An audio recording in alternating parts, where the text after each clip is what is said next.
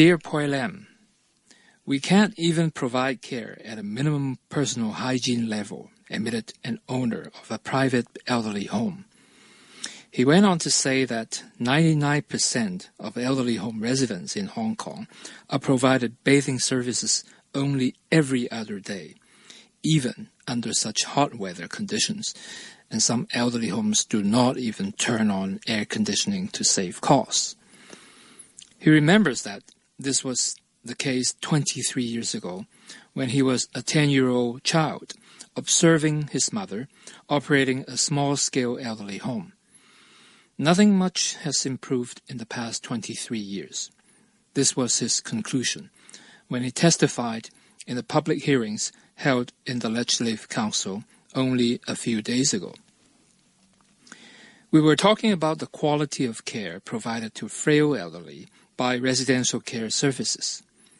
I have requested to discuss this issue in LegCo because of the infamous elderly abuse case that was exposed by Ming Pao, a Chinese newspaper, in May this year.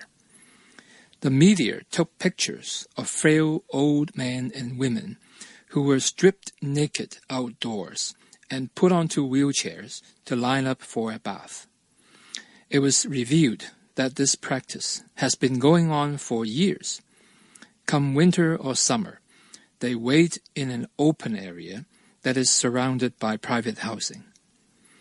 When this came to light, the Social Welfare Department was quick to explain that they have made 96 unannounced visits and issued 15 warning letters to this particular home in the past 5 years.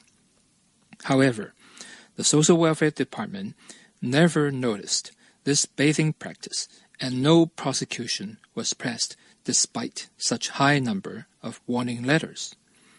And of course, the government maintains that their monitoring is sound and effective.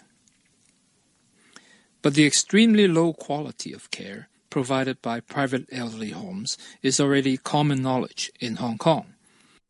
There are 735 elderly homes, and private homes account for more than 70% of them. The waiting list for subsidized homes is longer than 30,000, and last year, close to 6,000 people died while waiting. However, there is no line for private elderly homes. In fact, the vacancy rate for private homes is at about 30%. It is not the cost that is prohibitive.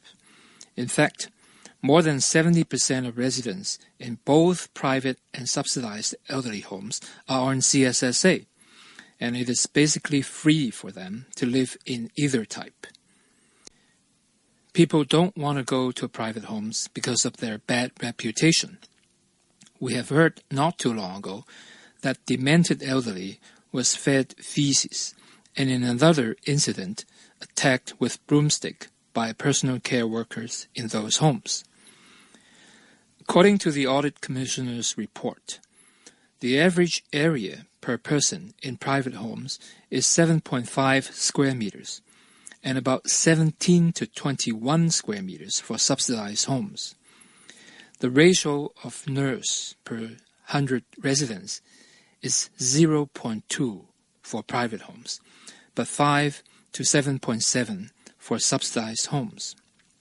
In addition, the government provides free rents to subsidized homes and tops it up with about $20,000, and private homes received, on average, from CSSA, $7,600 per head. Numbers don't lie. These numbers show the vast differences in the resources between them and thus the gap in quality. During the LegCo hearings, I questioned the government why they have refused to review and raise the licensing requirements for 19 years since the related ordinance was enacted in 1996. Concerned groups asked for more transparency of private elderly homes. Information such as whether the homes have been issued warnings should be available online. Others have opposed the residential care voucher scheme that the government is originally ready to launch in September. This scheme would cost taxpayers $800 million, and the intention is to provide incentives for private homes to improve their quality by raising the subsidy level. Each voucher is worth $11,000, which is a big jump from the CSSA level. Private operators are pleased and eager to see the scheme launched.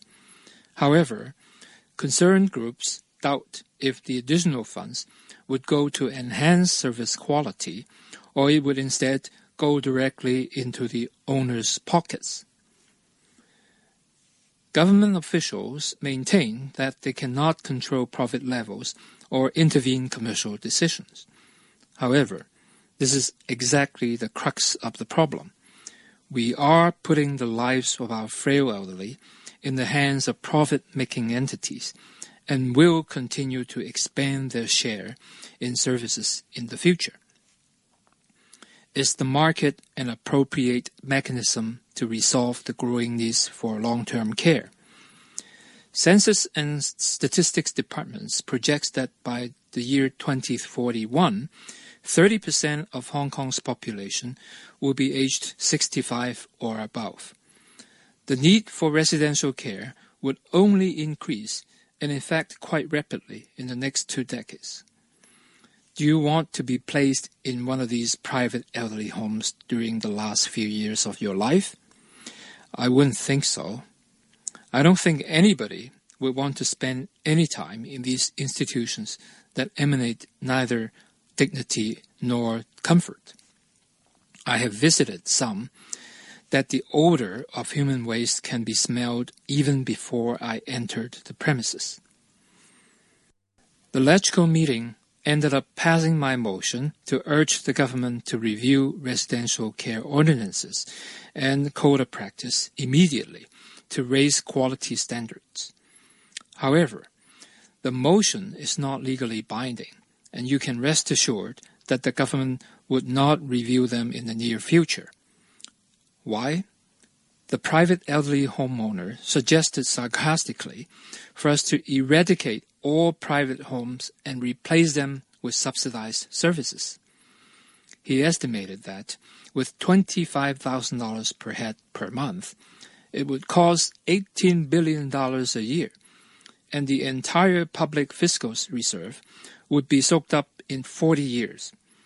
Is that what you want us to do? He challenged us. Well, he might be right. In order to raise the quality of care to a decent level, someone has to pay for it. Is Hong Kong willing to pay? The SAR government does not seem willing. Are you? Sincerely, Fernando.